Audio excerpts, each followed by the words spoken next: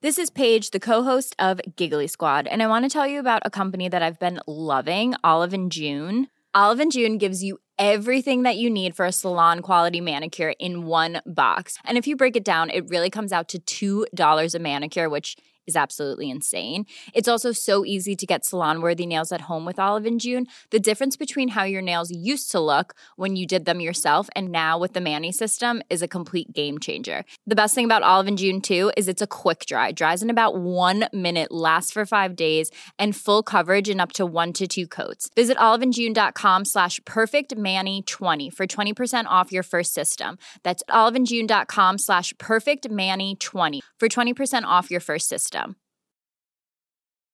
Here's a cool fact. A crocodile can't stick out its tongue. Another cool fact, you can get short-term health insurance for a month or just under a year in some states. United Healthcare short-term insurance plans are designed for people who are between jobs, coming off their parents' plan, or turning a side hustle into a full-time gig. Underwritten by Golden Rule Insurance Company, they offer flexible, budget-friendly coverage with access to a nationwide network of doctors and hospitals. Get more cool facts about United Healthcare short-term plans at uh1.com. Hey, I'm Ryan Reynolds. At Mint Mobile, we like to do the opposite of what Big Wireless does. They charge you a lot, we charge you a little. So naturally, when they announced they'd be raising their prices due to inflation, we decided to deflate our prices due to not hating you. That's right. We're cutting the price of Mint Unlimited from $30 a month to just $15 a month. Give it a try at mintmobile.com/switch. $45 up front for 3 months plus taxes and fees. Promo rate for new customers for limited time. Unlimited more than 40 gigabytes per month. Slows full terms at mintmobile.com. Det är Granqvist mot Ochoa. Det är Skåne mot Mexiko. Det är härifrån till evigheten. Är du nervös, Granqvist? Där kommer klarsignalen. Tripp.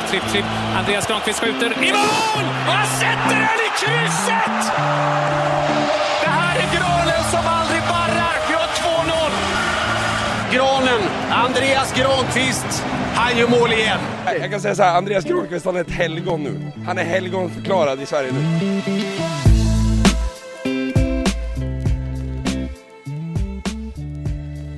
Det är få spelare som haft en så självklar plats i Janne Anderssons landslag som Andreas Granqvist. Mittbacken som började i Påarp och fick sitt genombrott i Helsingborgs IF var förbundskaptenens val som lagkapten och har varit stommen i backlinjen. Och efter succén i VM-kvalet och i VM i Ryssland blev han granen med hela svenska folket. Men den senaste säsongen blev det bara 54 minuters spel på grund av en efterhängsen ljumskskada. Även om Granqvist fått till en bra start av årets säsong och spelat från start i 2 matcher när det ljusnat på skadefronten, så går det att sätta frågetecken kring om en 36-årig mittback ska följa med till EM i sommar. Och Andreas Granqvist räknar inte med att Janne Andersson tar ut honom på gamla meriter. Det finns ingen så här goodwill-grej att jag ska vara med bara för att vi har en bra relation och jag är hans lagkapten, utan det handlar om att jag ska prestera och jag ska spela matcher här i klubblaget och jag ska ta de steg som krävs för att vara med i ett landslag. Och vi pratar om den långa skadeperioden, om ljumskproblemen och vikten av att värva dit landslagets Dale Reese och inställningen att varje match kan vara hans sista om ljumsken inte håller. Jag är väl ganska inställd på det så att det kan ta slut ganska snabbt där. Jag har själv sagt att det här är sista chansen. Skulle jag sluta när någonting händer så orkar jag inte gå igenom det här en gång till. Och så talar vi om de många diskussionerna kring landslagsersättningen för damer kontra herrar. Och Granqvist berättar att han nu tagit initiativ för att försöka få till en förändring och ordnat ett möte med Caroline Seger. Det är ju att vi måste träffas och ha en kommunikation med varandra istället för media. Alltså, så jag menar, har de inte fått insikt i vad vi har gjort så är det klart det är svårt för dem att veta det. Och tvärtom.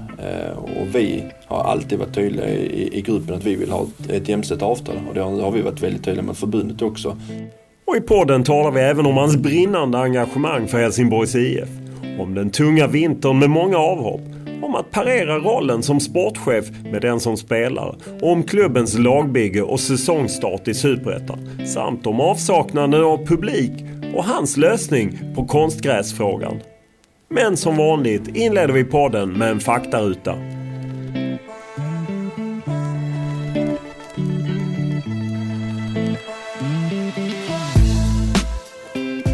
Ålder? 36. Bor? Helsingborg. Familj? Fru och 2 barn. Utbildning? Ja, i samhälle. Gymnasium, samhälle. Lön? Bra. Vad kör du? Porsche. Vad läser du? Vanlig kvällstidningar. Vad tittar du på? Mycket serier. Vad lyssnar du på? Allmän radio. Vad spelar du på? Vad jag spelar på? Vad tänker du? Instrument? Ingenting. Man kan spela på allt från hästar till datorer till tv-spel till... Ja, men jag spelade tv-spel när jag inte hade 2 döttrar. Så det är ingenting för tillfället. Vilken är din största upplevelse i fotbollssammanhang? Italien, playoff borta. Vad klassar du som den främsta meriten du har i fotbollens värld? VM-kvartsfinal. Vem är den tuffaste motståndare du stött på? Ronaldo, Messi. Jag ser mig runt omkring med nästa fråga. Vilken tröja har du bytt till dig? Den är ju nu en mess nu, men den är Bonucci efter playoffet borta med Italien när vi byter med varandra där. Men du har både Miller och Messi och Ronaldo. Men då väljer jag en försvarsspelare. Ja. Vilken regel hade du velat ändra på? Hans regler. Vem är för dig världens bästa fotbollsspelare? Ronaldo. Vilken är din favoritfilm? Braveheart. Vilket köp ångrar du? Som alla fotbollsproffs har du köpt något dumt. Många bilar, så det får bli någon bil. När var du riktigt lycklig senast? Senast? Jag känner mig ganska lycklig varje dag när jag får vakna och syssla med det jag vill syssla med. Men den senaste gången jag var extremt lycklig var såklart när min andra dotter föddes. Vilken har varit din tuffaste kris? Skadeperioden från 2019 fram tills jag blev frisk här nu för några veckor sedan. Om vi tar bort det man kallar idrott och hälsa, hette gymnastik på min tid. Vad var du bäst på i skolan? Matematik. Hemmapremiären mot Örgryte som slutade 4-1 till Helsingborg, som såklart är glada efter den fina prestationen och segern som stärker självförtroendet för det ex-allsvenska Helsingborg.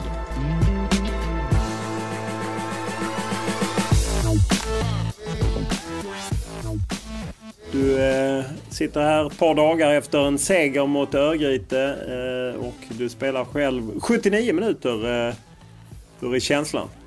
Det känns alltid bra när man har stått där med 3 poäng efter en match. Tycker vi gör väl en okej match, men spelmässigt så var Örgryte hade lite mer boll än vad vi hade kanske förväntat oss och styrde spelet lite mer än vad vi hade velat, men de skapar ingenting direkt och vi skapar många bra läger, gjorde 4 mål här på hemmaplan och vinner ganska stort och ganska säkert. Så en fantastisk känsla att få vinna första matchen på hemmaplan och en bra start i Superettan. Ja, för ni har mött topptippade Sundsvall, även om det blev en konstig match i Uppsala så ni släppte in sen kvittering. Ändå tagit 4 poäng. Hur är känslan just med starten ni fått Superettan?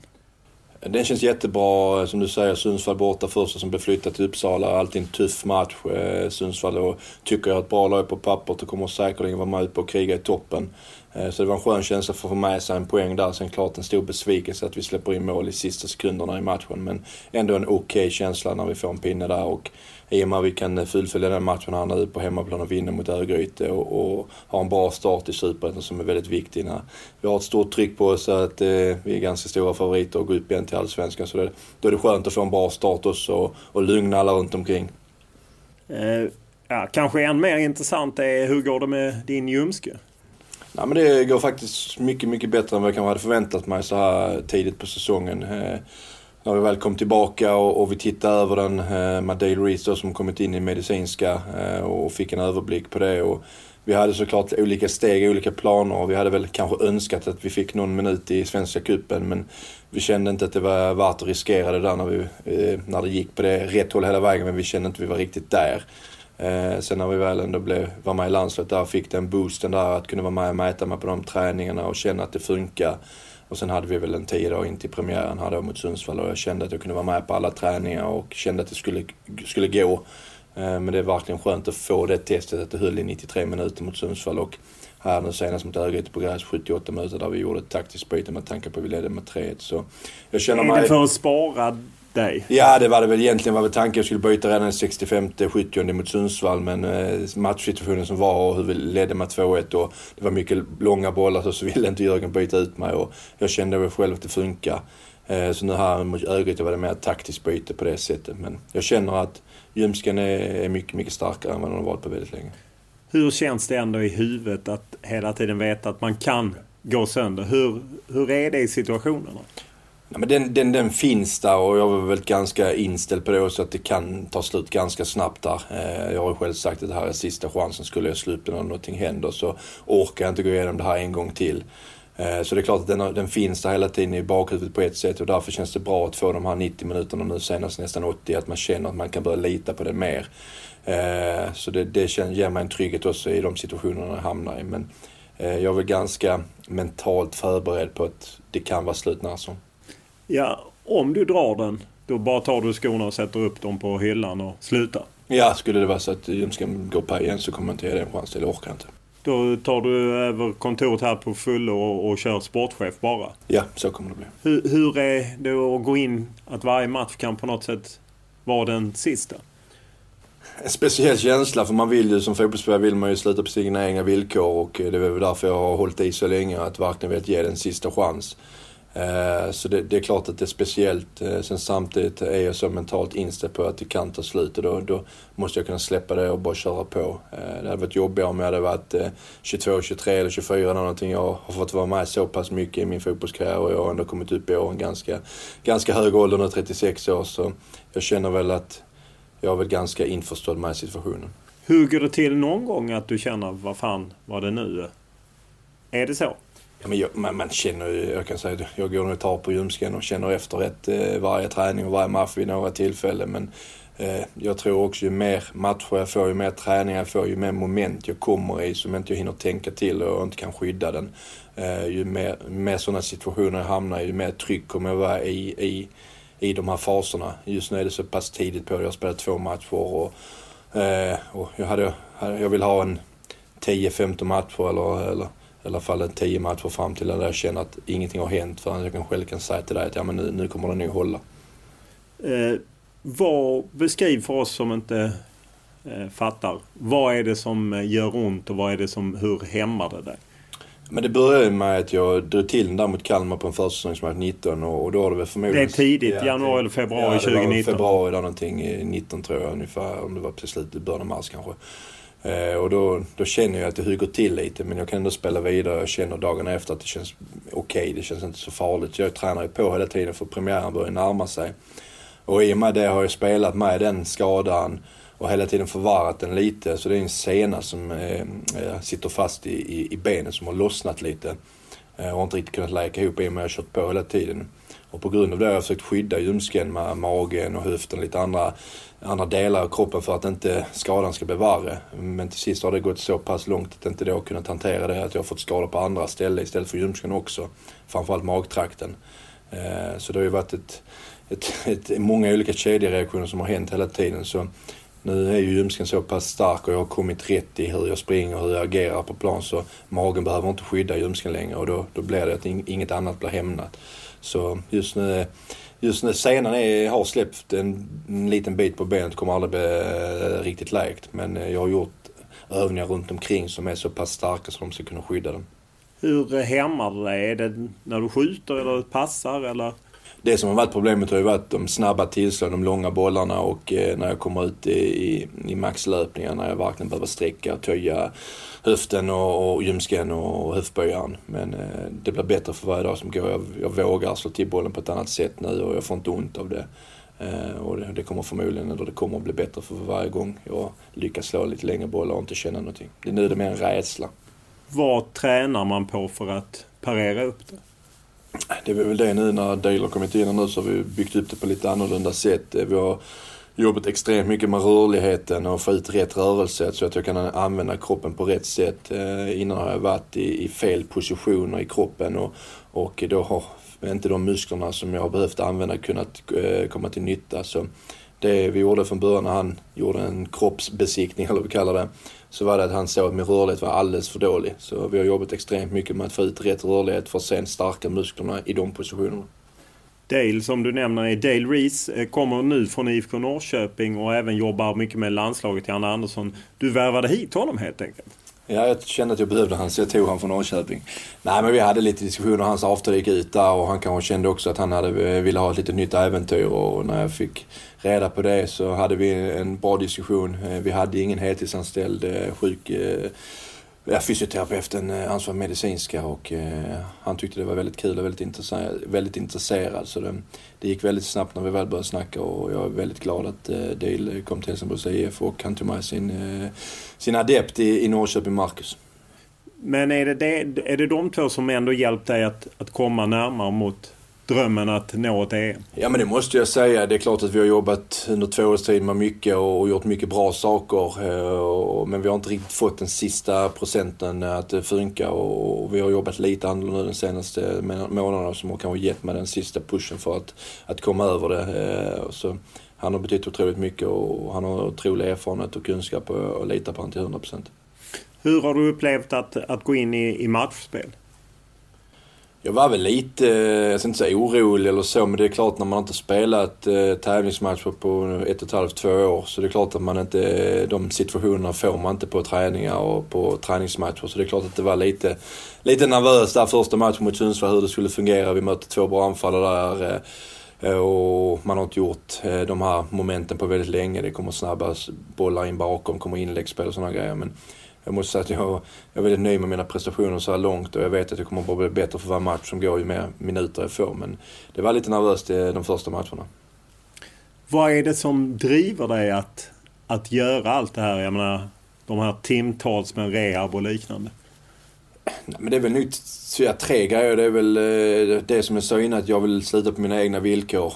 Hoppa av honom när man skadar. Det hade inte känts bra om några månader om jag suttit där och inte gett en sista chans. Sen är det såklart situationen med Helsingborgs IF att vi åkte ut i Allsvenskan. Att jag kunde inte hjälpa till förra året med HF i Allsvenskan och vi åkte ut. Så jag vill såklart vara med och ta tillbaka HF igen till Allsvenskan där jag tycker vi hör hemma. Och sen den sista är såklart att jag vill jättegärna avsluta med ett mästerskap till sommaren med EM som jag hade som mål när jag sa att jag ville fortsätta när jag snackade med henne efter VM där, att vi kör ett mästerskap till. Så det är väl de 3 sakerna som gör att jag brinner verkligen för att lyckas den här säsongen. Har du räknat efter hur många timmar du lagt på rehab? Oj, nej det vet jag inte riktigt, men det har varit väldigt många. Men jag har samtidigt varit väldigt lyckosam under hela min karriär innan jag kom hem. Jag har inte haft någon allvarlig skada under hela min karriär. Så det var väl, om det är något positivt så är det väl bättre att få den i slutet av karriären än i början av karriären. Men det är klart det är tråkigt när man vill komma hem och bygga HIF uppåt och framåt. Så det är klart det var en jobbig situation. Under den här långa perioden, hur många gånger har du funderat på att är det värt det? Ja, men förra året var det ju, då var jag nog 2-3 gånger väldigt nära att sluta.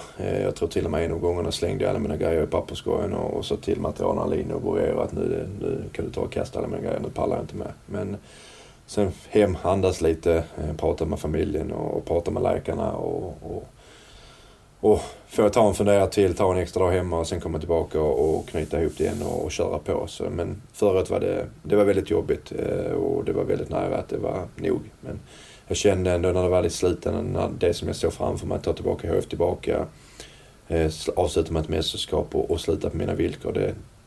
De känslorna var för starka för att inte ge den sista chans.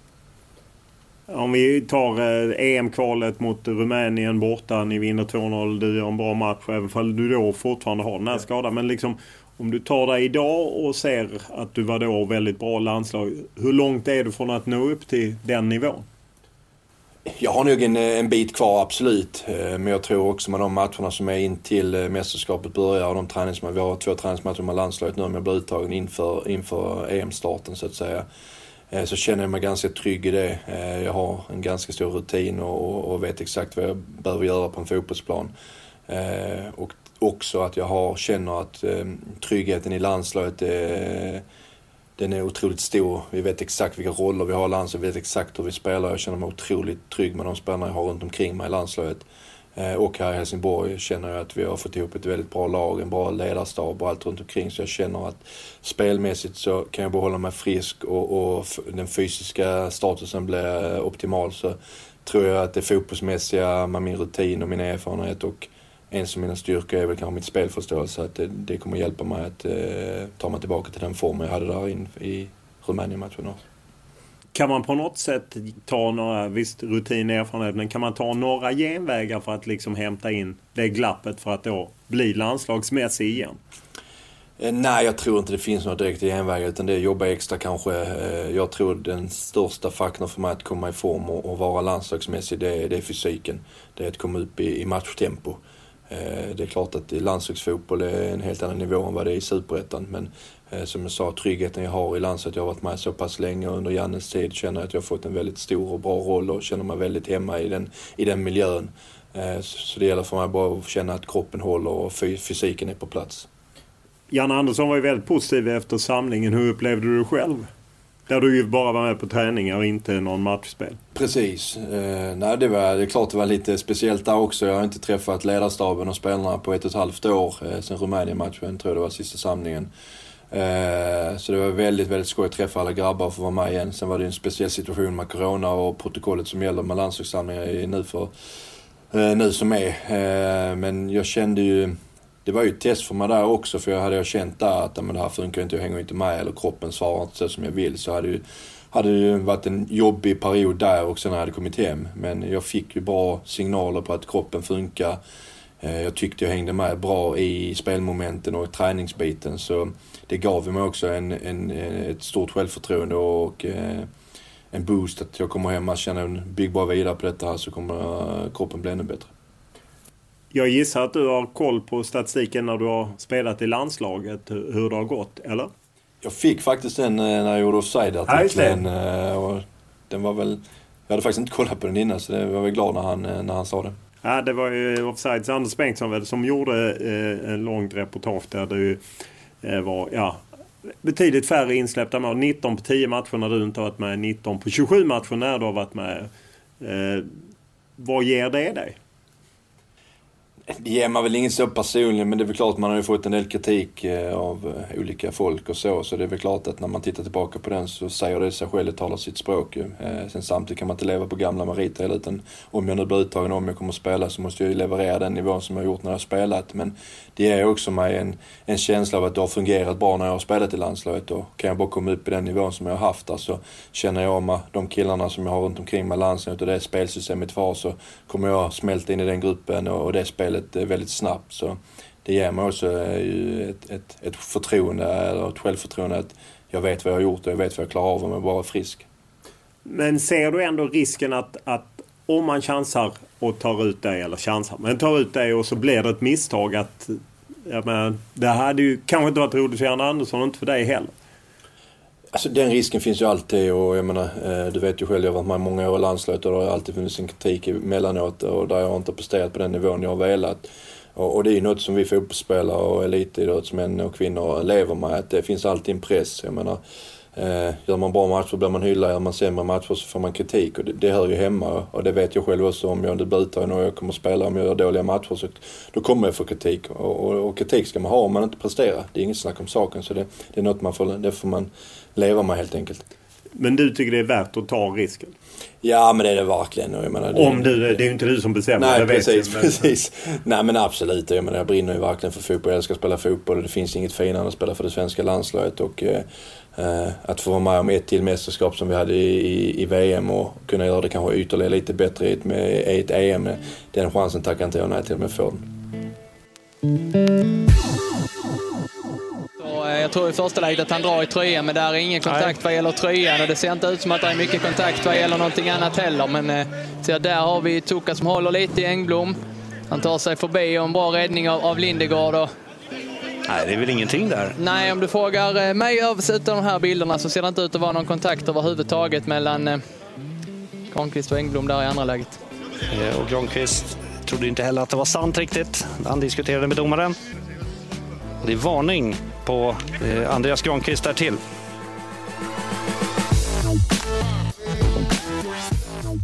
straffen som du är inblandad i mot Sundsvall, det ger ju direkt rubriker, det blir direkt sociala medier, kolla liksom, hur tar du det? Som tur är så följer jag inte så mycket sociala medier, jag har inte Twitter och sådana grejer och som det kanske är mycket som skrivs sig, men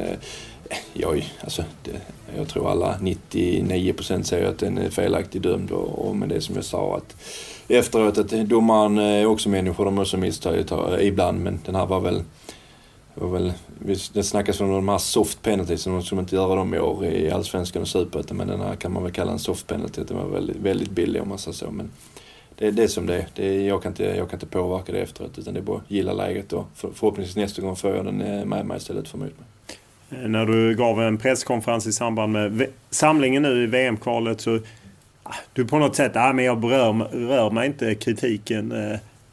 Men det kan ju inte vara sant att du bara liksom... Ja, men alltså, jag är 36 år. När jag var kanske 25-26 när jag kom i...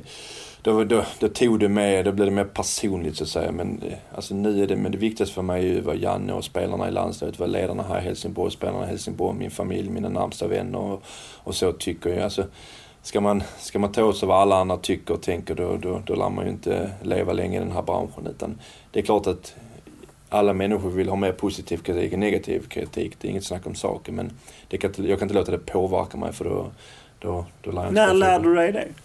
Ja, men det är nu sen kanske när jag fick min första dotter Nova som är snart 8, så det är man har fått en annan värld av livet så att säga, för fotboll är fortfarande allt för en på det sättet, men samtidigt det finns annat också. Jag försöker alltid göra mitt bästa och som jag sagt flera gånger, jag ska spela om Janne tycker jag är den bästa försvararen. Jag ska inte spela på gamla meriter, utan jag ska spela för att jag förtjänar den platsen och det hoppas jag att jag kommer kunna visa sig inför mästerskapet. Om man bara tar landslaget, jag menar det var Nederländerna borta 1-4. Precis. Du började från start, Olof Mellberg avstängd. Hur tog du det liksom? Det var ju inte bara du, jag menar Berang Safari blev ryckt i halvtid och liknande, men hur tog du den? Nej, men det är lite som du är inne på där, det var väl då man tog åt sig mer, för då man var så ung och det var då man fick de första matcherna, man visste inte riktigt, man hade mycket att förlora på det. Gör man dåliga matcher, man får kritik, så plötsligt kanske man inte får spela längre. Jag hade en period där jag blev bortplockad efter att jag fick ett billigt rött kort om det var mot San Marino, och sen efter samlingen efter när jag var tillbaka fick jag inte spela, och det är klart då tar det med på en så att säga, och det var jobbigare, men nu har jag kommit så pass långt i min karriär i slutet också, men jag känner väl det jag gjorde i Krasnodar och spelar det jag gjort sen Janne kom in. Man har ju byggt ett nytt, bättre, starkare självförtroende. Man vet vad man går för på ett annat sätt. I början när man kommer till en ny klubb eller man kommer in som ny i landslaget, då vill man vill så mycket. Man vill verkligen prestera, för det är så fint att spela för landslaget. Då gör man det lite sämre matcher och det inte går som man vill. Då är det jobbigare. Och det lär mig. Nu har det gått väldigt bra för landslaget i Jannes tid. Det har gått väldigt bra för egen del när jag spelar. Så det är klart, då är det enklare att växa i det också. Det var ju Lars Lagerbäck en gång i tiden. 2006 tror jag på en vinterturné i Saudiarabien och Abu Dhabi där ni mötte Jordanien i en riktig skitmatch. Men där debuterade du. Men jag menar Lagerbäck och Roland Andersson, de gav ju aldrig dig chansen. Du var ju mest på läktaren, eller hur var det? Ja, jag har nu lika många matcher på läktaren som jag har på plan, för jag har varit med ganska länge. Men det är klart, jag har sagt det i 100 intervjuer, att det är klart att det var en stor besvikelse emellanåt när man kände, framförallt på träningsmatcherna, att man ville ge mig bara chansen att man får spela lite och visa upp mig.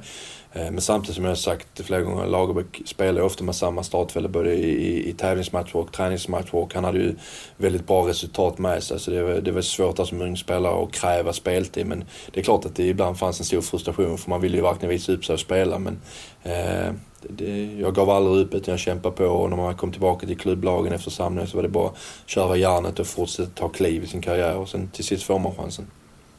För Lagerbäck hade inte förtroende. Hur var förtroendet från Hamrén? För det kändes som att ibland fick du förtroende, men ibland petade sig. Ett tag var du och Jonas Olsson mittbackspar, sen åkte ni ut och det var Pelle Nilsson och Antonsson som tog över. Och sen hade du ju den sista EM med honom, Italien, du halkade och så. Hur kände du att du någonsin hade Hamréns förtroende? Ja, men det måste jag säga att jag tycker jag hade en bra dialog med Erik, och han var väldigt ny med redan från början. Jag tror det var Olof och Majstorovic som spelade när han kom in, men jag var alltid med där bakom, och vi hade många bra diskussioner och bra snack. Sen blev ju, jag tror Daniel blev skadad där knäet och sen fick jag chansen. Men det gick väl lite upp och ner för mig då i den perioden i landslaget. Så jag hade också förståelse för att ibland att han bytte dem. Så jag fick ett rött kort också och gick lite in och ut som du säger. Och där hade jag ju en stor frustration i mig själv. För jag kände att vissa matcher presterade jag väldigt bra. Men det var en del där jag verkligen inte kom upp i den nivån som jag visar varje vecka i klubblaget. Så det fanns en stor frustration i mig själv. Och kanske också att jag fick kanske inte det där 100% förtroendet. Det var lite upp och ner. Jag gjorde någon dålig match så blev jag bänkad. Och så kanske det ska vara. Det är inget snack om saken.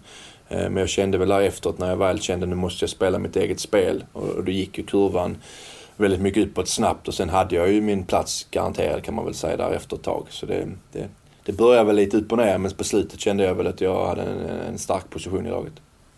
Under Janne Andersson är det däremot ingen tvekan. Det känns som att utifrån sett så vill han verkligen inte släppa dig och att du har gjort jobbet för honom. Vad betyder det att ha ett sånt grundmöte? Du är ju också hans lagkapten. Men vad betyder det? Alltså vi har en jättebra dialog sen första dagen vi träffades och han förklarade för mig att han vill ha mig som lagkapten, så har vi haft en väldigt nära samarbete och en bra relation. Sen har vi också diskussioner utanför som inte folk vet såklart och hur vi ser på den här situationen. Ja, du får gärna delge. Nej, men den är ju väldigt tydlig. Det finns ingen så här goodwill-grej att jag ska vara med bara för att vi har en bra relation och jag är hans lagkapten. Utan det handlar om att jag ska prestera och jag ska spela matcher här i klubblaget och jag ska ta de steg som krävs för att vara med i ett landslag. Och jag tycker jag är på rätt väg på att göra det. Men det är klart det betyder mycket att ha en förbundskaptens förtroende och att han verkligen vill ha med mig och lita på mig att jag har en betydande roll i gruppen och i laget som han har. Så det är klart att det är bättre att ha det på det sättet än att ha en förbundskapten som hade sagt att men du ska nu tänka om och kanske lägga ner landslaget. Så det är klart att det är stöttande att det hela tiden finns där, att han vill ge det chansen fram till uttagningen den 18 maj. Du har ju hans ledarskapsbok här mellan oss ser på bordet och då, jag vet inte om du har läst den, du kanske säger att du har läst den för Janne kanske hör den, men där skriver han ju om det här vikten av att ha en ambassadör och att liksom någon som representerar honom lite som han hade Andreas Johansson i Halmstad. Känner du att du är Jannes ambassadör i spelartruppen? Jag får väl kalla mig själv bara Jannes lagkapten. Ambassadör vet jag inte, men det är väl klart att han var ju väldigt tydlig med den första dagen när vi träffades att hans lagkapten är viktig för han. Det är ju en mellanlänk mellan gruppen och ledarstaben. Och ibland spelare kommer till mig om saker som jag kan ta vidare, som mig då, Janne och Peter. Så jag blir ju en länk mellan truppen och ledarna så att säga. Och den tycker han är otroligt viktig. EM väntar ju nu och du har ju varit med om ett VM där det ju med svenska mått mätt gick bra. Jag menar bästa mästerskapet sedan VM 1994, men du har ju också varit med några som har misslyckats. Du var ju både 08 och 12 och 16. Vad skiljer ett mästerskap som lyckas från ett mästerskap som inte lyckas? Otroligt mycket, och jag tycker, nu har jag bara varit med i ett VM, men jag tycker att ett EM är svårare än ett VM när det gäller slutspel när man väl tar sig dit. VM-kvalet är tuffare, men när man väl är i ett VM så kändes det personligen nu när vi var där att det är lite andra typer av motståndare som kan passa oss väldigt bra.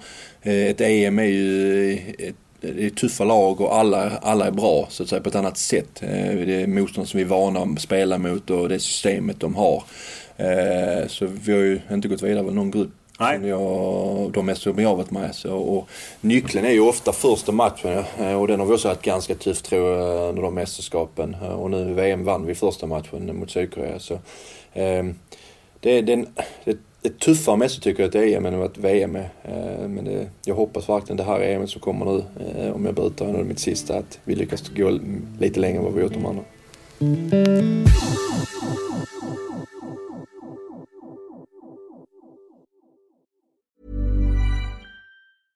Cool fact, a crocodile can't stick out its tongue. Also, you can get health insurance for a month or just under a year in some states. United Healthcare short-term insurance plans, underwritten by Golden Rule Insurance Company, offer flexible, budget-friendly coverage for you. Learn more at uh1.com.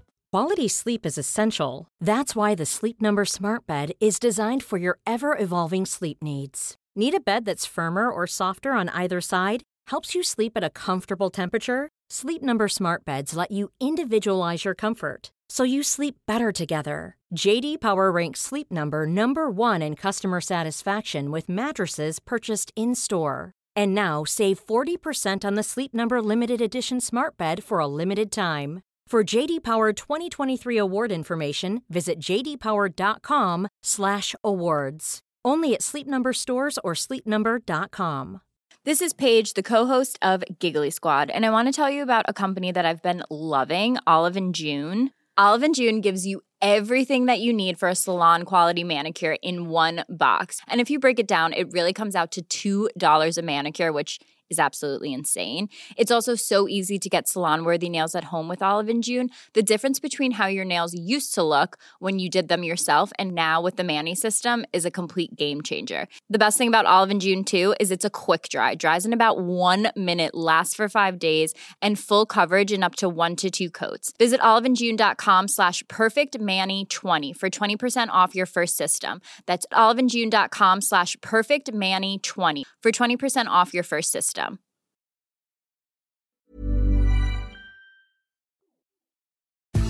Toivonen skjuter, som räddar. Och där tar det ut! Ja! Sverige i kvartsfinal! Det är det svenska herrlandslagets största fotbollsframgång sedan 1994. Och vi får en ny, sån där magisk sommar som vi har drömt om så länge. De står upp för varandra. Hur många inlägg har de motat den här? Hur många hörn har de haft emot sig? Alla bollar ut från straffområdet igen.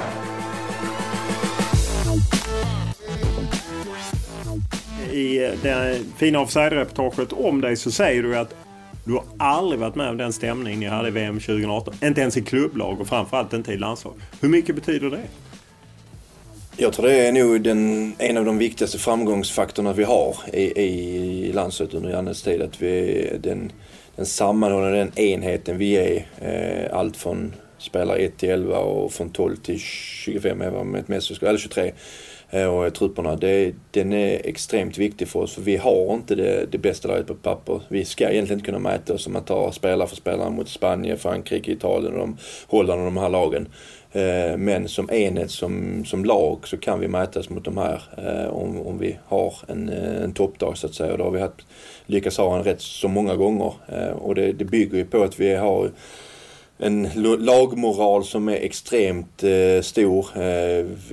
Vi sätter alltid laget före jaget. Sen är det väldigt viktigt att vi har olika typer av spelarkvalitet och att vi får inom de ramarna vi sätter upp att individen får lov och utnyttja sina kvaliteter på bästa sätt. Och vi har fått ihop den helheten på ett utmärkt bra sätt. Vi har otroligt skoj både på plan och utanför plan och de aktiviteterna vi gör. Det finns inga direkta smågrupperingar i laget så att säga. Och alla pushar varandra. Så jag tror... Är det första gången i landslaget du känner att det var så att det inte har funnits smågrupper? För det har det ju funnits. Ja, men så är det ju alltid. Jag menar här, både ta i klubblagen jag varit så är det ofta lite smågrupperingar. Ja, det är ju inte konstigt på vilka arbetsplatser som helst. Precis, man sitter vid matbord med vissa och man gör det här med vissa. Man träffas utanför fotboll med vissa. Men jag måste säga nu när vi har under de här senaste åren så har det ju varit nästan alltid mixat. Och när vi gör aktiviteter så är man med olika personer hela tiden och vi har väldigt skoj tillsammans. Kände du det direkt under Jan Andersson? Jag vet hösten 2016 när ni har förlorat mot Frankrike borta och gjort en jättebra match. Då är ni ute och käkar hela laget, vilket inte hade hänt på väldigt länge vad jag förstod i landslaget. Betydde det någonting att man gör sådana saker? Vi har gjort många sådana saker. Jag tror redan första samlingen åkte vi ut på någon ö där i Stockholm-trakten och gjorde lite sån teambildningsaktivitet och istället för att träna några dagar där. Och det byggde ju också sammanhållning direkt där. Och som du säger, där i Frankrike borta, vi har en jätteprestation, men får inte med oss någonting. Men vi har ju gjort många sådana aktiviteter, gå ut och käka, vi går på bio. Alltså det är bara smågrejer som kanske är löjliga för många som inte är i ett fotbollslag. Men det binder oss tillsammans, så vi blir ju väldigt starka som grupp. Ett EM som väntar fortfarande. När vi pratar så är det ju oklart vad det kommer att spelas. Det kommer ju besked om någon dag förhoppningsvis. Men ryktena kommer ju ut att Dublin verkar det inte bli och inte Bilbao heller. Hur påverkar det? Ja, det är en väldigt speciell situation överlag. Jag tycker det här systemet nu när vi ska spela på olika städer och olika länder är ju lite speciellt. Och jag hade väl helst sett att det spelat i ett och samma land. Men det som du säger, vi vet ju inte, men det spekulerar så att de länderna och de städerna vi ska spela kommer inte ha mästerskapet. Så vi går också lite in i ovisshet. Om det nu inte blir Dublin, var ska vi ha vårt träningskamp? Ska vi vara någon annanstans där vi ska spela? Eller ska vi ha det i Stockholm helt plötsligt eller någon annanstans? Så jag tror både för oss spelare som ser fram emot det och ledarna har nu lite finns nog en oro i dem och de vet inte riktigt var det kommer hamna. Så vi hoppas väl att vi får besked inom en snar framtid hur det kommer se ut. Det låter inte som det blir Dublin och då har Janne Andersson sagt i intervjuer som han har intervjudagar nu, så han har sagt att då kommer de inte vara på basen i Dublin. Precis. Om du fick välja då, hade du gillat att ni hade Stockholm som bas och flög ut, eller vill du hellre att ni ska vara och få lite mästerskapskänsla i England eller Spanien om matcherna flyttas? Jättesvårt, det beror nu lite på så var vi kommer få matcherna och om vi får 2 matcher på ett ställe eller 3 på samma ställe eller vad det nu blir. Men det är klart optimalt är att man inte får så långa resor. Men samtidigt vet vi att vi har det väldigt bra i Sverige, om det blir Stockholm, Båstad, Gotland eller vad det nu. Vi har varit på lite olika ställen inför mästerskap, sådana ställen. Så vi får väl se var vi hamnar och var matcherna blir, men jag tror det kan ju vara aktuellt att vi kommer stanna i Sverige och det tror jag inte vi har någonting emot. Men var det blir det vet jag inte i så fall. Men för ni ska ju vara i Båstad en vecka och sen i Stockholm en vecka. Vad hade du föredragit, Båstad eller Stockholm? För jag gissar att du sitter med i de här diskussionerna, det ser jag till mig på det. Nej, men det finns redan lite diskussioner om vad som kan hända och det finns redan lite diskussioner om hur det kommer att bli om det nu så att vi inte om vi är någon annanstans än i Sverige när det väl är mästerskap, så finns det lite diskussioner hur vi gör på förläge och sådana grejer.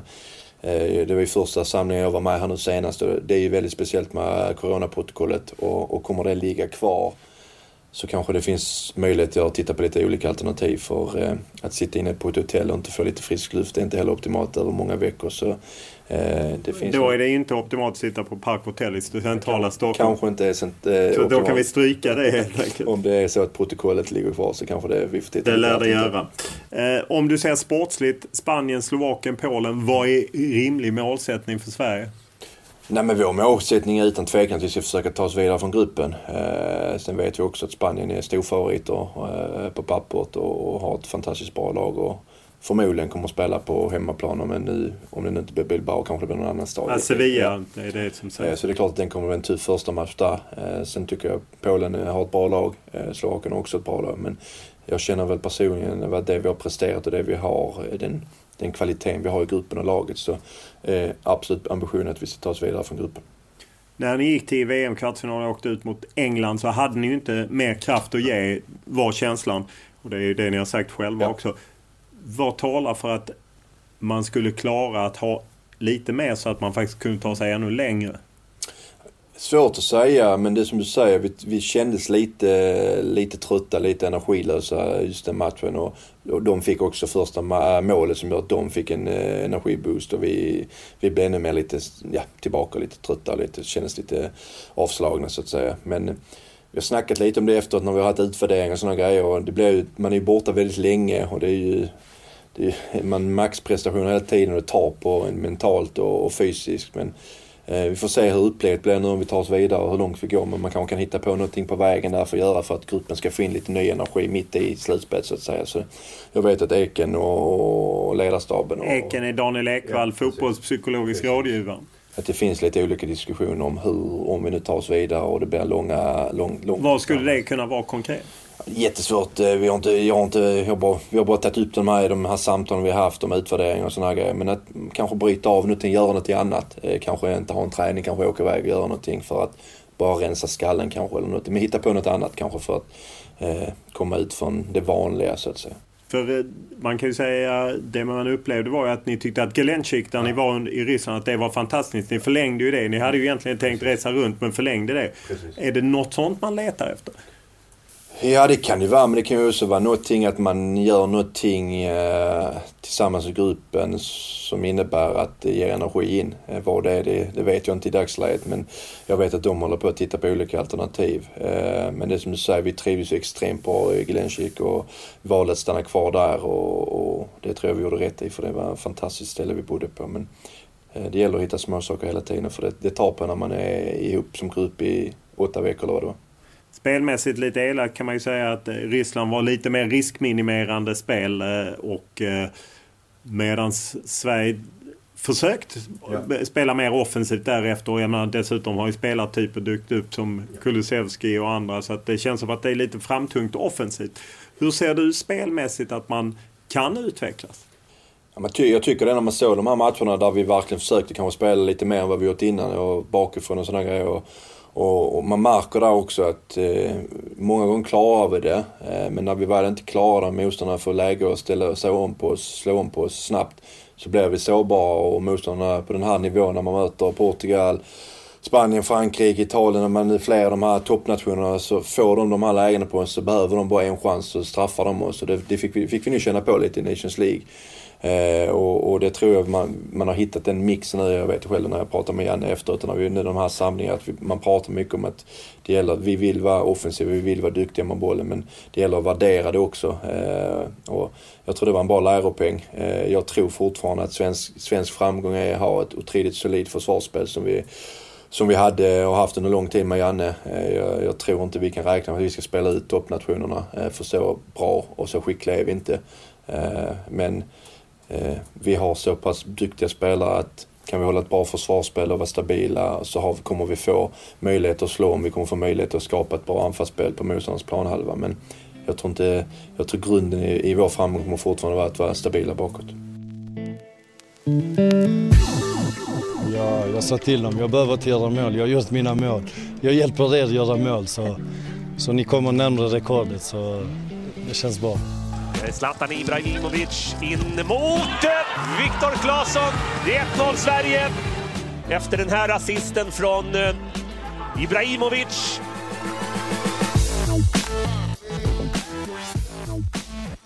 En ny sak under VM-kvalsamlingen var ju att Zlatan Ibrahimovic gjorde comeback. Hur var det? Ja, det var kul. Jag tror det var väl 5 år sedan senast jag träffade han, och framförallt i landslagssammanhang. Så han kändes väldigt harmonisk, väldigt lugn och kom in i gruppen på ett väldigt, väldigt bra sätt. Gjorde ju 2 väldigt bra matcher när han var inblandad i mycket. Han hade väl 2 assist eller 3 assist eller något. Så vi kommer ju få ett annat typ av spel också, såklart, när vi har han där uppe. Det kan bli lite som vi sa andra matchen, det blir lite längre bollar där vi vinner bollen högt upp i banan och kan skapa chanser på det enkla sättet, så att säga. Så det är klart att det blir ett lite annorlunda spel i vissa moment, och i vissa moment spelar vi så som vi gjort innan. Så det kommer nog bli lite svårare för motståndarna att kunna läsa av hur Sverige spelar. Hur skilde sig det utanför plan? Jag menar, det är ju ingen hemlighet att han var lagkapten och den snurrade kring. Det har ju uttryckts av både Kim Källström och Albin Ekdal i sommarprat och så. Hur påverkade han gruppdynamiken idag jämfört med för 5 år sedan? Nej, men som jag sa, han var väldigt harmonisk och väldigt frågvis och vill veta hur vi jobbar och hur vi spelar och taktiskt och hur det fungerar utanför och sådana här saker. Så fick en väldigt positiv känsla och han smälte verkligen in i gruppen på ett bra sätt. Det var en del av de äldre som såklart han känner sedan innan. Och var det skillnad mot hur det var tidigare? Nej, men det tycker jag inte. Så jag personligen har aldrig haft något problem med Zlatan i laget. Men det är klart att han har blivit äldre också. Han kommer till ett nytt landslag och nya förutsättningar. Och han är inte samma spelare som han var för 5 år sedan. Han är 39-årig gubben. Man får inte kalla han det väl, för han var gammal. Men han spelar ju mer straffområdesspelare nu. Rör sig kanske inte på lika stora ytor. Och det ger oss också den tyngden in i ett straffområde som vi kommer få nytta av. Så jag känner att han smält in väldigt bra i gruppen och det var inga konstigt. Emil Forsberg erbjöd honom nummer 10. Isak gav honom till slut nummer 11. Du gav inte lagkaptensbindeln? Nej, jag fick faktiskt inte frågan. Så det är väl Janne är den som bestämmer, och hade Janne frågat mig om han skulle ha det, så har jag inget problem med det. Utan hade inte det ändå svidigt? Här har du varit kapten i många år och sen så kommer Zlatan tillbaka. Nej, så för mig det är tyvärr är det bara en som kan ha en lagkaptensbinda i ett lag, men för mig har vi väldigt många lagkaptener i landslaget, så, och jag är såklart otroligt stolt och otroligt glad för att bära den på plan, men jag har varit väldigt tydlig med att det är Janne som bestämmer vem som är lagkapten, och jag hade inte haft några konstigheter om han hade sagt att han ville byta lagkapten, men jag kände väl inte heller att han skulle kanske ställa den frågan om jag ska vara ärlig. Han ryckte inte i den? Han ryckte inte i den i alla fall. Om man ser till en följd av coronapandemin, förutom det här med bubblor och protokoll och liknande, är ju att man har talat om att utöka truppen just med tanke på att spelare är slitna. Så hur ser du på det? tror det hade varit en jättebra grej med tanke på corona och den situationen som kan hända i ett mästerskap. Det kan ju vara att någon blir sjuk, och vad innebär det då för en grupp och för lag? Hur många måste vi isolera och vad kan hända? Så jag tror det är ganska smart. Om man gör till 5 byten så tror jag att det utökat trupperna lite hade gett länderna och förbundskaptenerna större möjligheter. Så jag tror nu alla länderna är överens att det är ett bra beslut, så jag hoppas att UEFA också tycker det. Blir det fler platser att slåss om? Precis, det blir fler platser att slåss om. Men om du inte hade känt att du var 100 spelmässigt, så hade du ändå kunnat åka med i historiskt sett? Har det funnits en del spelare som har åkt med liksom, dels som ledare men även som, jag menar, Tobias Linderoth kunde väl inte spela 2008, Johan Mjällby 2004 och så. Hade du kunnat åka med bara för att vara lagkapten men inte spela? Ja, alltså den frågan får vi se om det blir så att någonting händer om vi skadar och inte kan spela, men då hade jag haft en dialog med Janne och klubben här såklart, för det är inte jag med i en EM-trupp så spelar vi ju match under den tiden, så det är klart att lämna skeppet här och sticka iväg och missa ett antal matcher här när jag har en betydande roll i föreningen, så kanske det hade varit lite speciellt, men den dialogen har inte varit aktuell än så länge i och med att min ambition är att jag ska vara med som spelare. Men det är klart att den frågan kanske, om den hade blivit aktuell, hade varit intressant. Det är klart att jag hade tyckt det var kul att vara med i ett mästerskap till, och om det inte varit spelare så varit med i gruppen på ett annat sätt. Men vi får väl se hur det blir. Han gillar ambassadör och du ska läsa boken. Får läsa den, se om jag har läst den. Ja. En annan sak ni pratar om praktiskt var ju det här mästerskapsavtal, men även ett avtal över VM-kval. Du messade ju mig när jag ställde frågan att ni i princip var överens. Har ni gått ner igen för att hjälpa damerna? Nej, men vi har varit ganska tydliga under lång tid mot förbundet, och jag har faktiskt haft dialog med Seger när vi ska träffas inom en snar framtid. Men vi vill ha ett jämställt avtal och vi vill att det ska vara så rättvist som möjligt. Och det är inget konstigt. Vi vill det, damerna vill det och förbundet vill det. Nu gäller det bara att hitta varianterna, om man ska säga, hitta hur det ska se ut för att förbundet och vi allihopa kan få ihop det. Sen är det ju EM här som kommer nu. Sen är det ju VM-kval som har redan startat visserligen, och sen inför då ifall vi går till VM. Och jag är ju inte så aktuell för att spela ett VM-kval och VM, så det blir ju en fråga också för de grabbarna som kommer att vara kvar och spela VM-kvalet och VM. Det är klart jag kommer att vara där och stötta om de vill och så, men den dialogen vi har just nu, det är ju egentligen EM, och det är egentligen ett avtal som mer eller mindre är överens än innan, utan det är mer att vi har valt att hjälpa förbundet ytterligare med tanke på situationen som är med corona och alltihopa. Men ni avstår pengar i EM-avtalet? Ja, en del. Hur mycket då? De summorna håller jag för mig själv. Varför hade det inte varit bättre för er att det kom ut? Ja, alltså det vet jag. Jag menar, det är konfidentiellt. Ja, fast det är ju bara något Håkan Sjöstrand hittat på, kan jag berätta för dig. Ja, det är det så. Nej, men jag menar, det är väl inget, alltså jag vet inte, avtal som är klubbar och så, det är inget som man pratar om egentligen. Men sen samtidigt skulle förbundet och damerna och vi har inte haft en diskussion faktiskt i landslaget med herrarna om vi ska öppna upp den, för det är ju förbundet som måste ta den pucken, och skulle damerna känna att de vill det och visa. Ja, damerna vill ju det, så är det. Ja, och jag tror inte vi killarna, nu har vi inte avtal, så det när det väl kommer överens om förbundet väljer att gå ut med det öppet och spelarna tycker det är okej, och damerna vill det också, så jag har inga konstigheter med det för det alltså, det är inga problem för min sak att säga så. För ofta säger ju ni att dels är ni trötta på den här diskussionen, men också att vi spelar inte för pengarna. Men det är ju ändå så, åtminstone säger förbundet det, att efter när allt är betalt, överskottet, då går 1/3 till er spelare. Det är ju rätt stora summor om man liksom gör ett överskott på 10-tals miljoner kronor, ibland över 100 miljoner. Så går 1/3 till er. Som sagt, jag kommenterar inte summorna, men det är klart. Ja, det är ju offentlig handling som förbundet lämnat in till diskrimineringsombudsmannen. Nej, men alltså vi har ju ett avtal med dem där det innebär en viss del kvalsamlingar så att säga, och en viss del om vi är ett slutspel. Och de avtalen har väl sett ungefär likadant ut sen jag kom med i landet 2006. Och då det har blivit för lite förändringar, vi har gått ner de senaste åren för att vi vet situationen med corona och allt vad som har hänt här, och försöker hjälpa förbundet och försöker göra det rättvist och så jämställt avtalen, och det vill vi fortfarande. Vi vill komma överens med förbundet och damerna att vi har ett jämställt avtal, och det kommer vi göra också, det är inga konstigheter. Du och Caroline Seger är ju gamla klasspolare. Nu ska ni ju träffas, det är ju bra. Men varför har ni inte stämt av detta innan? För att ni kom ju rätt hyfsat överens under er samling. Sen har ju de inte riktigt kommit så långt. Och varför inte slå ihop det i en förhandling? Nej, jag vet inte varför det har varit så. Vi är väldigt tydliga med oss att vi vill att vi ska komma överens med damerna. Vi vill komma överens med förbundet. Och vi har varit väldigt tydliga med Stefan och Marika då, att de ska snacka och sätta ihop ett möte. För vi har ingen konstigheter med, vi har ingen problem att sitta med damerna och diskutera. Och som sagt, jag känner Seger väldigt väl, vi har gått i samma klass i 3 år.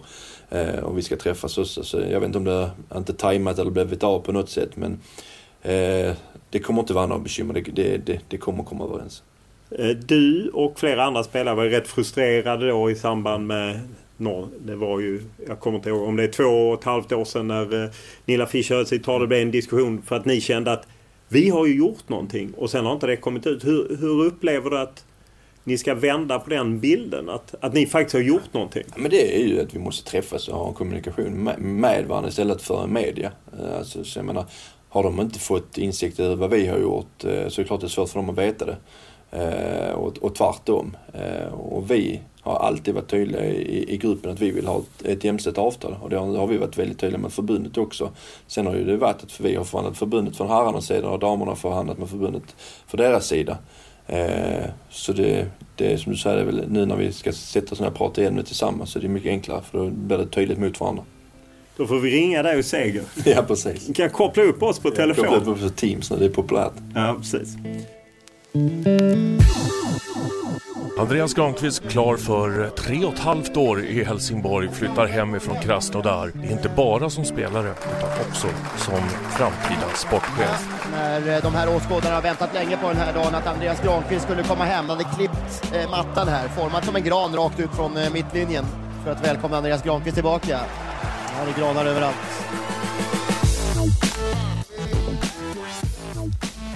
HF är ju du sportchef i. Hur är det att parera det med att vara spelare? Men det var jobbigt. 18 var det ganska lugnt för då levde man ju på VM hela vägen. Det var fullt med energi och man hade hur mycket glädje som helst. Sen började det bli jobbigt 19 när jag drog på med skadan och spelade med smärta och det gick upp och ner och det var mycket. Alla drog en. Det var allt från möte med agenter och telefonsamtal, det var sponsorer, det var fans. Alltså det var helheten blev för mycket och samtidigt som jag inte presterade på planen, jag var skadad. Så där tog jag ju i slutet av säsongen tog jag ett beslut att det funkar inte längre. För det blev för mycket. Och till ett snack där med klubben och steppa ner lite. Samtidigt var jag med men inte alls på samma nivå. Sen 20 var det samma, jag la mig inte i så mycket överhuvudtaget. Jag fanns där och stötta och var med i vissa diskussioner men det var väldigt, väldigt lite. Sen kände jag i slutet på säsongen när styrelsen bad mig hur jag kände om jag kunde steppa upp igen och då kände jag att jag hade landat i skadan. Jag kände att jag behövde någon annan energi från någonstans för frustrationen från skadan. Det var jobbigt. Man mådde inte bra. Och då kände jag att det kunde vara ett bra sidospår att börja jobba igen som sportchef och få den energin, positiva energin därifrån. Och sen hände ju det då att vi åkte ur och styrelsen lämnade och Olof lämnade.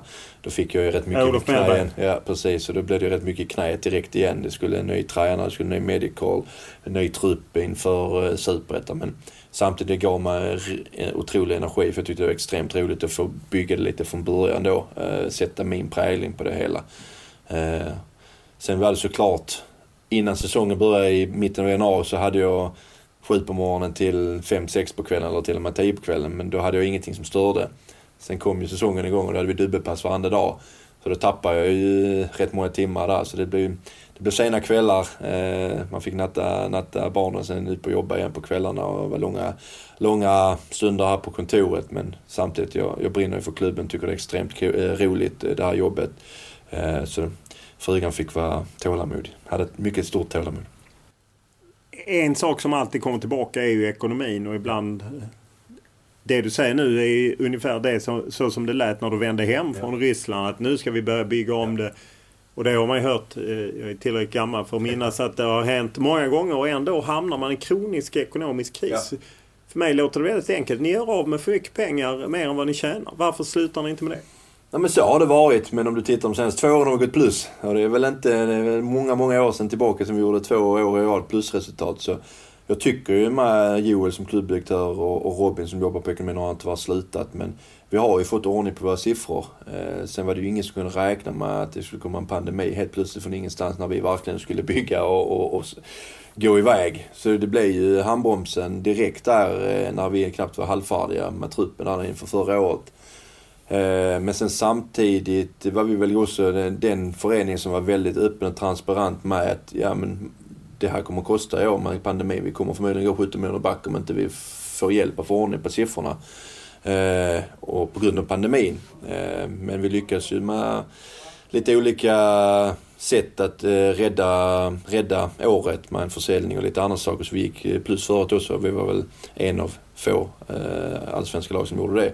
Ja, det var rätt många faktiskt. Det är många kanske, ja. Krispaketen räddade många och sen var det väl en del försäljningar också förra året som hjälper till såklart. Men jag känner väl att vi har kontroll på ekonomin nu och nu är inte jag som sköter ekonomin till 100%. Jag har min budget att följa såklart som ansvarig för sporten. Men jag tycker vi har extremt bra koll på ekonomin. Det är tufft fortfarande med pandemin. Vi vet inte exakt när vi får publik och vilka stöd vi får om inte vi får publik. Men jag tycker vi har kontroll på den i dagsläget. Sen du flyttade hem då 2018 så har man ju hört lite uppgifter om att du har betalat en del grejer själv. Någon bubbelpool och liknande. Jag ser på ditt leende att det verkar vara så. Hur mycket har du betalt själv?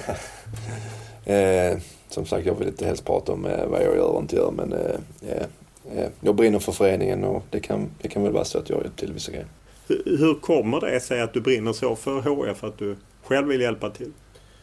Nej, men jag kommer ju från en liten by utanför Helsingborg Påarp och kom till Helsingborg när jag skulle fylla 15 och varit med under många år här och sen fått möjligheten att vara utomlands ett gäng år och verkligen brinner för den här föreningen och betyder väldigt mycket för mig, den som gav mig chansen när jag kom hit som ung spelare och fått vara med om hela det här äventyret jag har varit med om. Så det är klart att jag känner att jag vill ge tillbaka för det och brinner och har ett stort hjärta för föreningen och den möjligheten jag har nu här och spela och vara sportchef nu också, men framförallt sen när jag startar spela fotboll så vill jag försöka ge tillbaka så mycket jag kan. Ser du långsiktigt som sportchef?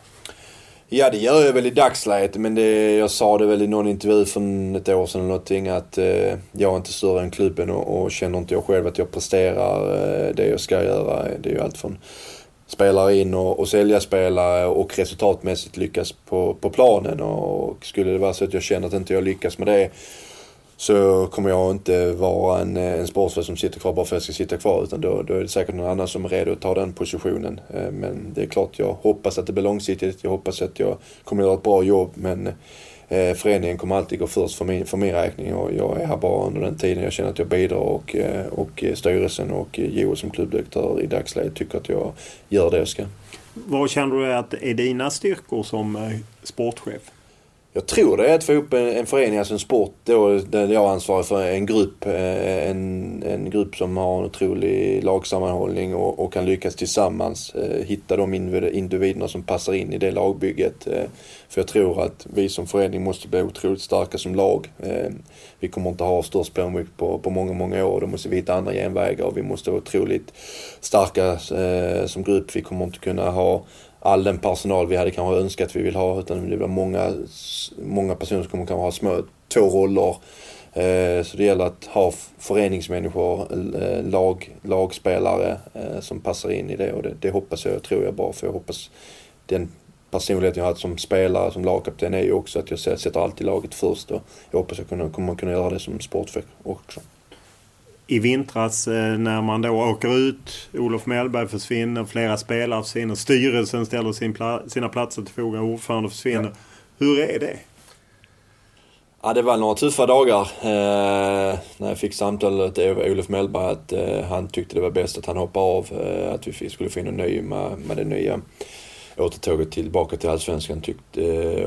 Så det blev några långa dagar för att få ihop det här snabbt. För jag kände själv personligen att dra igång i mitten av januari och inte ledarstaben på plats, inte det medical på plats och stora delar av truppen på plats. Det är jobbigt. Man behöver, den nya tränaren behöver tid, han behöver få ut en grupp. Så det blev många timmar för ihop. Känner du dig ensam? Nej, det känner jag inte. Jag har ju som sagt Joel här och Robin som jobbar här innan. Jag har alltså folk runt omkring som jag kan bolla idéer med, tankar med. Så det var tufft. Men samtidigt just styrelse, tränare, väldigt mycket försvinner. Det finns ju inte så mycket att hålla sig. Nej, så var det ju såklart. Men samtidigt kunde jag fortfarande bolla med dem i styrelsen som jag bollat med innan. Jag visste vem den nya styrelsen som förmodligen skulle bli. Jag kunde bolla med dem. Så jag känner mig ganska trygg i de besluten vi tog och de besluten vi fattade. Försökte du övertala Olof Mellberg att bli kvar? Nej, jag tror inte det. När en tränare eller en spelare eller vad det nu kan vara har bestämt sig för en sak så tror jag att det är dumt också att försöka övertala honom. För har han ändå haft den i tanken, idén i sig så blir det. Skulle vi då övertala han att ha kvar och så får vi några dåliga resultat i början av säsongen.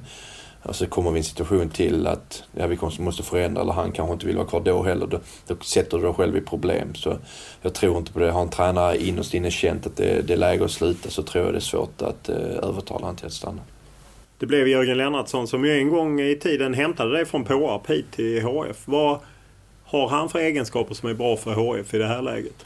Ja, men det var väl det första man gjorde när jag fick det beskedet. Det var ju, man hade ju redan ett antal namn på lista för det måste man hela tiden ha löpande för man vet aldrig vad som händer i den här världen. Men det var ju såklart boxa ner, vad vill vi ha i Helsingborg från och med nu, vilka boxar behöver vi på en tränare.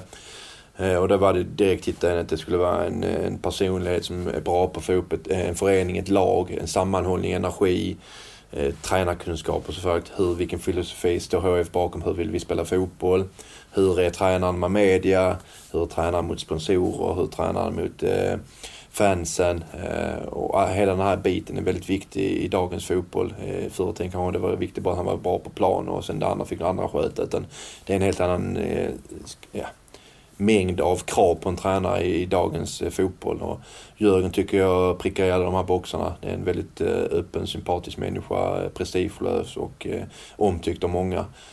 Så jag tyckte den sammanhållning vi fick med han Lindström och Sven, det är väldigt kompetent.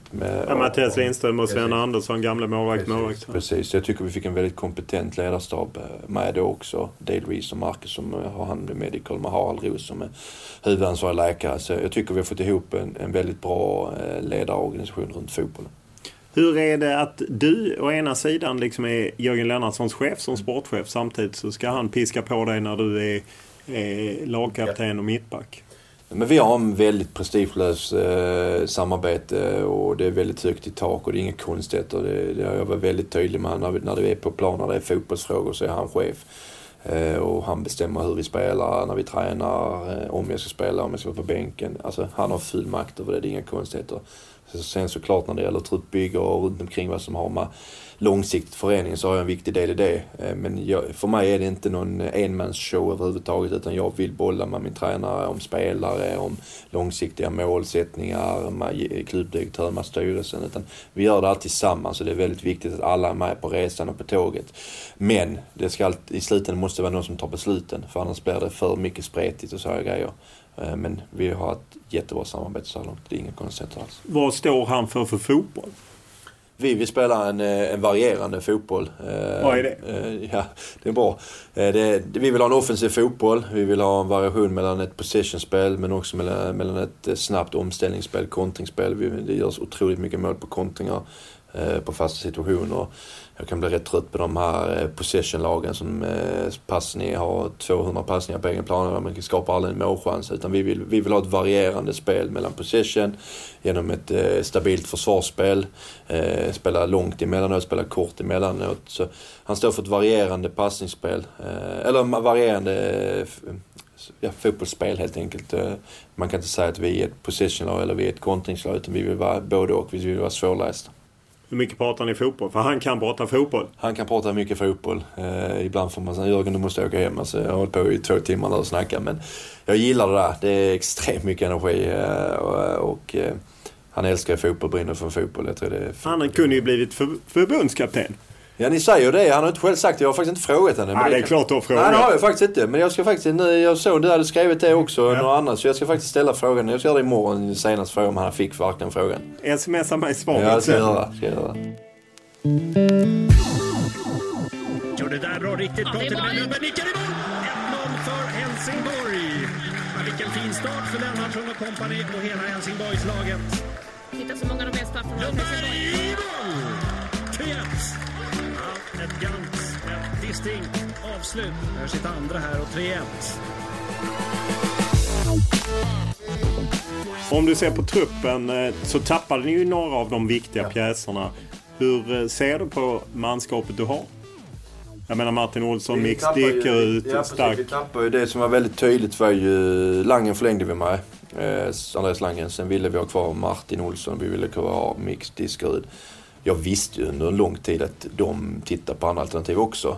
Framförallt utlandet. Så jag blev väl lite överraskad när Martin gick till Häcken. Men det är som det är. Men jag visste att det kunde vara, det var tuff. Jag visste att det fanns stora möjligheter att de hittade någon annan klubb.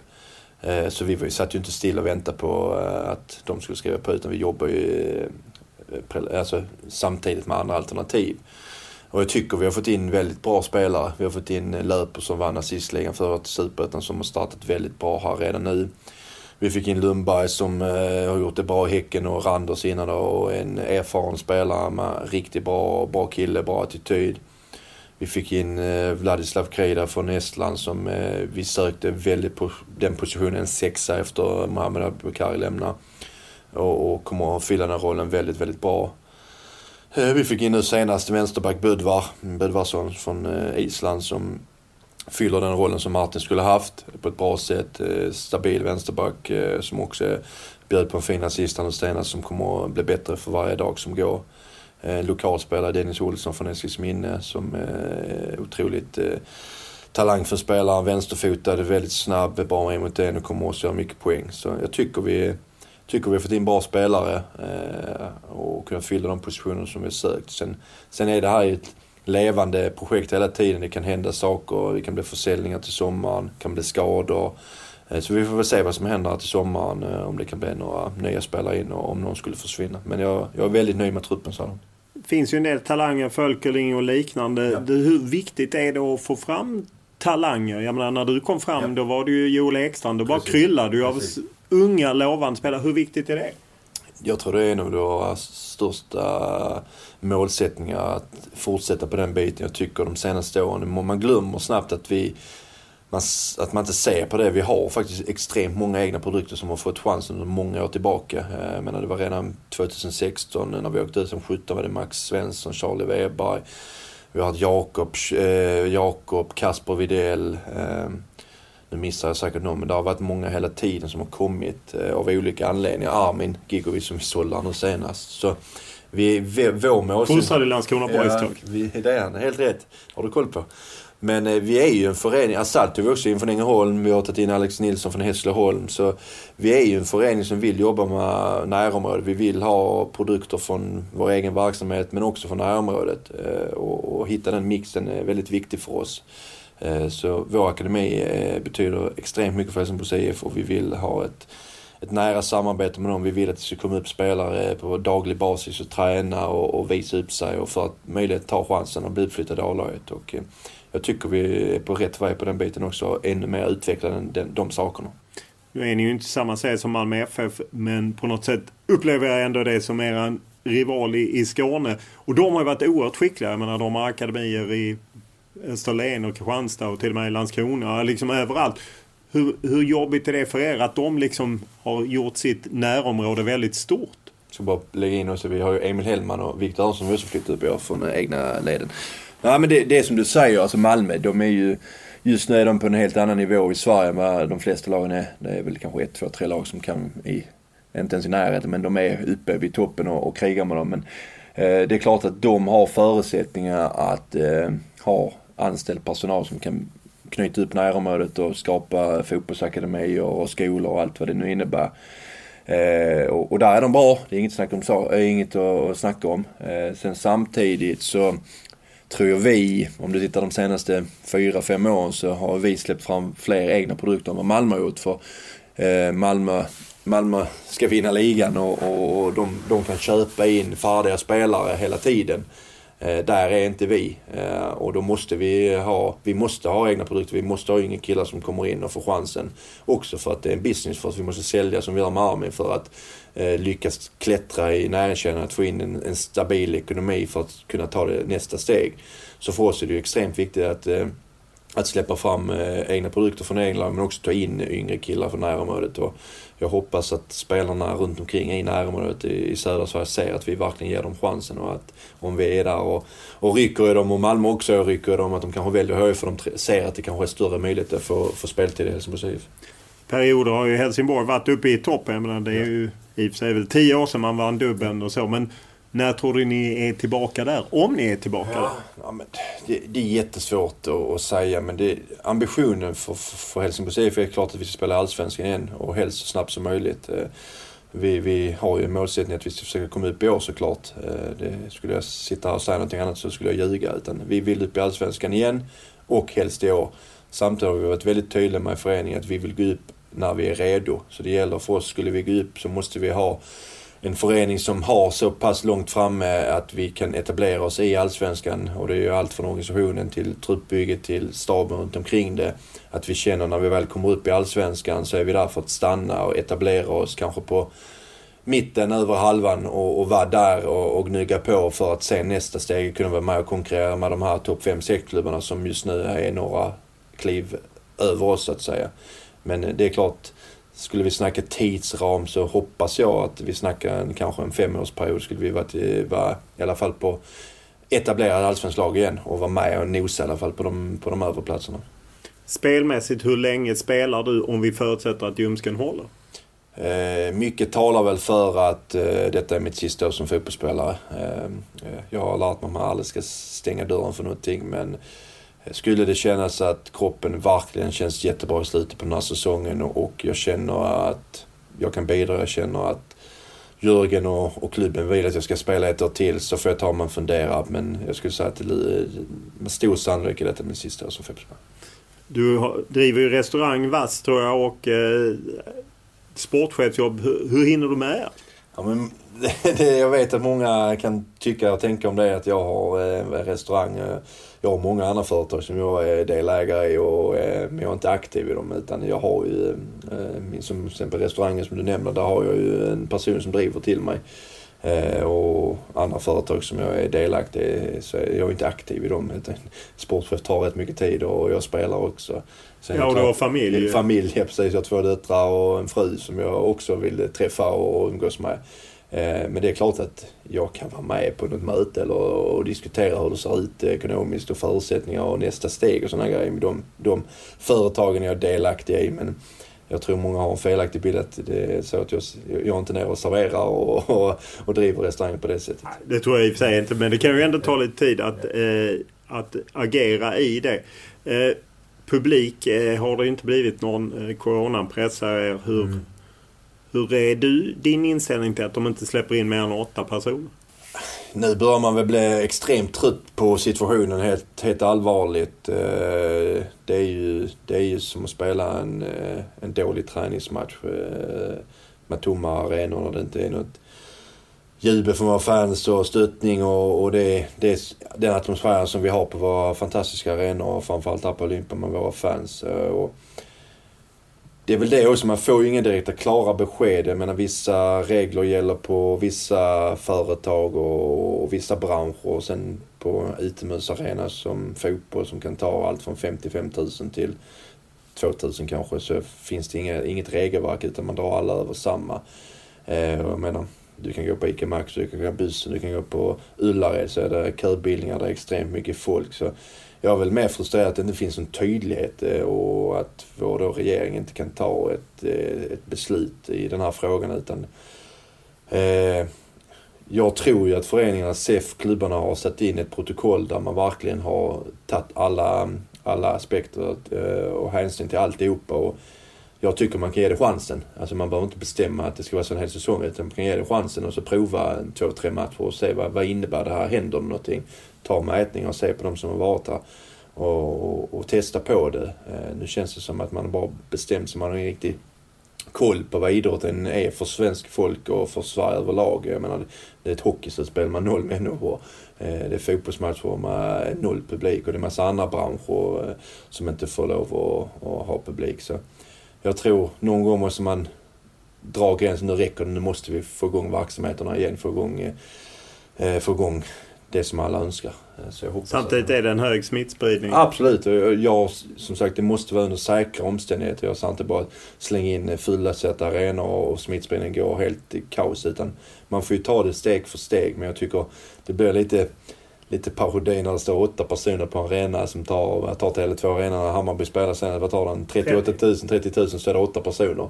De kan vara flera 100 meter från varandra på en arena och så. Jag menar, du kan säkert inte bättre med, men procentuellt hur många som blir smittade utomhus är minimal om man jämför med inomhus. Då borde man ju stänga Ullared om man vill minska smittspridningen. Och det gör man ju inte. Nej, och inte väla heller. Väla heller, precis här, som är maxat med folk varje dag. Så det måste ju vara rättvisa för alla branscher då, kan jag tycka. En av snacksarna denna veckan har ju varit Superligan som gick upp och havererade på ett par dagar. Men då kommer på något sätt den svenska föreningsmodellen 51% hylla. Hur känner du kring det som sker där och att vi har på ett annat sätt i Sverige? Det finns väl både för- och nackdelar. Det är väl klart att många klubbar hade kanske tyckt det var väldigt bra att ha en väldigt rik ägare som brinner för föreningen och ser det långsiktigt. Sen finns det också risk om att ta in en person som äger det som kanske är efter ett halvår tröttnar eller ett år tröttnar, så har investerat extremt mycket pengar, så står föreningen där med dyra kontrakt och inga pengar längre. Så det finns både för- och nackdelar med det. Sen om du går in på den här Super League-varianten så tyckte jag det var väldigt bra och tydligt att många spelare, tränare och fansen tog så här stark ställning direkt. För jag tror inte det här var genomtänkt av de här personerna som tog de här besluten. Det här var ju bara för ekonomisk vinning för de största klubbarna, och man såg ju inte alls hänsyn till vad är den här idrotten, vad står vi för.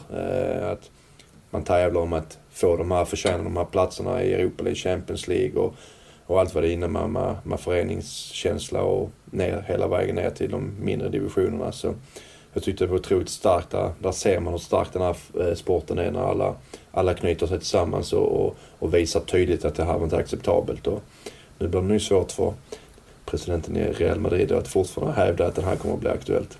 Ja, han vill ju inte ge upp riktigt än, vi får se. En annan sak som diskuteras i Sverige som ju knyter an till det är ju villkorstrappan, där du ju skrev under till slut, eller inte till slut, men efter ett tag. Hur viktigt är det då? Nu har man ju skrotat villkorstrappan i Stockholm, heter det, men att det är lite PR, menar motståndarna. Det är lite svårt att orientera sig just nu, men hur viktigt tycker du det är att polisen backar tillbaka och kanske inser att det får vara som det är? Jag tror det viktigaste är att det finns en dialog. Man måste ha förståelse för alla parter, klubbarnas, fansens, men också polisen och myndigheterna. Vi vill ha en bra atmosfär på våra arenor. Vi vet om att vi är extremt starka på supporterbiten i Europa. Vi har grym stämning, mycket publik och den är extremt viktig för oss spelare och klubbar. Samtidigt måste vi också ha en förståelse för hur myndigheterna jobbar och vilka regler det finns i Sverige. Men jag tycker också det är bra att det här att man inte bestraffar alla för att det är 4 eller 10 personer som inte kan bete sig. Så jag tror det är viktigt här att det finns en dialog mellan klubbarna, polisen, myndigheterna och våra supportrar. Att vi kan försöka hitta en lösning där vi får bort det som inte ska vara på arenorna, men vi bibehåller den här fantastiska stämningen som vi har i Sverige. En annan sak som är aktuell och som svensk fotboll utreder är ju video assistant referee. Var står du i VAR? För mig är det ganska såklart att vi skulle ha in VAR i Sverige också. Supportarna är ju emot. Jag vet det. Våra supportrar röstade också in när vi hade årsmötet. Jag kan ha förståelse för det, för det blev ju när det här man snackar mycket om känslor, fira mål, så helt plötsligt var det offside eller vad det nu hittar någon annan. Vissa saker blev ju fortfarande väldigt konstiga. Men jag tror med tiden som kommer så kommer det bli bättre hela tiden. Det kommer bli snabbare, det kommer bli korrekt. Och de kommer hitta en väg där det inte påverkar så mycket. Sen tror jag ju att UEFA och FIFA kommer ha det som krav inom 5 års tid att det ska finnas på alla ligor. Jag menar, du har det i Champions League, du har det i Europa League, du har det, jag tror de 16 högsta ligorna, så har du det. Och ska vi då lilla Sverige och stå emot det tror jag kommer vara helt omöjligt. Kanske så svenska domar också om de inte dömer. Ja, men jag vet inte vad svenska domar står denna för. Men jag tror de vill ju ha det, men jag tänker att deras internationella karriär blir svårare. Ja, vi fick väl en som var uttagen att han har gått precis. Ja. Nej, men jag tror också, jag menar, det blir också, det finns ju en otrolig press på våra domare i Sverige också. Samtidigt har det ju visat sig att VAR tar inte bort pressen på domare. Nej, men det underlättar kanske lite i straff. Som den här straffen som är mot Sundsvall, han blåser förmodligen inte där om man vet att om man gör fel så kan VAR gå in och ta den. Det blir lite så att de känner sig kanske lite säkra. Att är de lite själv tveksamma i sitt huvud så kanske de bara, men vi väntar för det kommer en VAR-signal.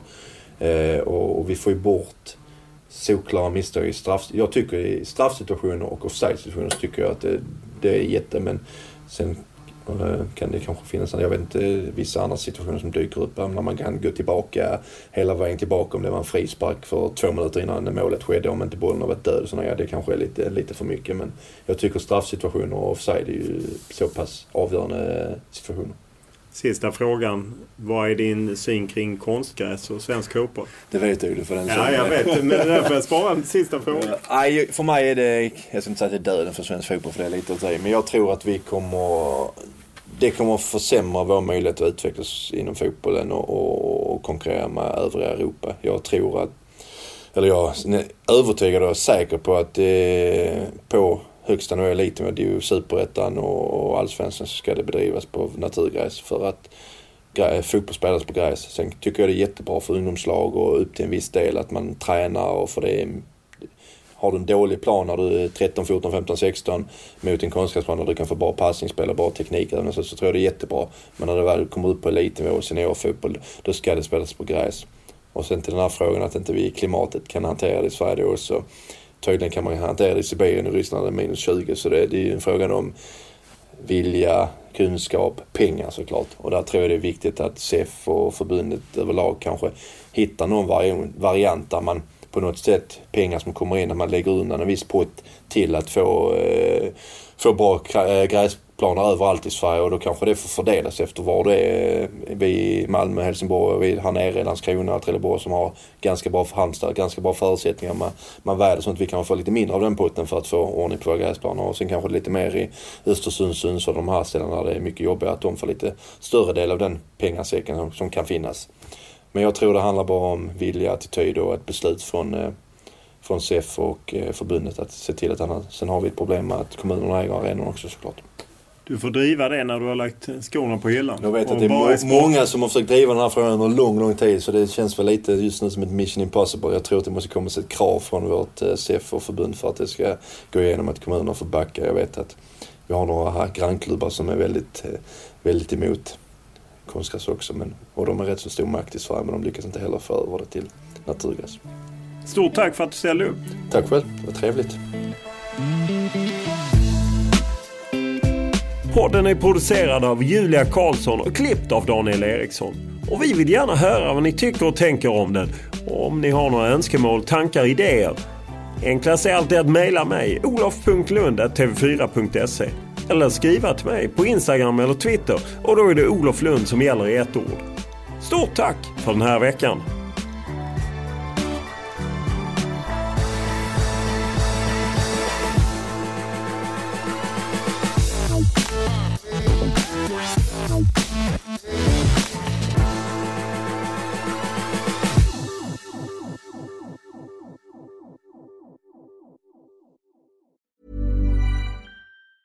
Even when we're on a budget, we still deserve nice things. Quince is a place to scoop up stunning high-end goods for 50 to 80% less than similar brands. They have buttery soft cashmere sweaters starting at $50, luxurious Italian leather bags, and so much more. Plus, Quince only works with factories that use safe, ethical, and responsible manufacturing. Get the high-end goods you'll love without the high price tag with Quince. Go to quince.com/style for free shipping and 365-day returns. Mom deserves the best, and there's no better place to shop for Mother's Day than Whole Foods Market. They're your destination for unbeatable savings, from premium gifts to show-stopping flowers and irresistible desserts. Start by saving 33% with Prime on all body care and candles. Then get a 15-stem bunch of tulips for just $9.99 each with Prime. Round out Mom's menu with festive rosé, irresistible berry chantilly cake, and more special treats. Come celebrate Mother's Day at Whole Foods Market. Flexibility is great. That's why there's yoga. Flexibility for your insurance coverage is great too. That's why there's United Healthcare Insurance Plans. Underwritten by Golden Rule Insurance Company, United Healthcare Insurance Plans offer flexible, budget-friendly coverage for medical, vision, dental, and more. One of these plans may be right for you if you're, say, between jobs, coming off your parents' plan, turning a side hustle into a full hustle, or even missed open enrollment. Want more flexibility? Find out more about United Healthcare Insurance Plans at uh1.com.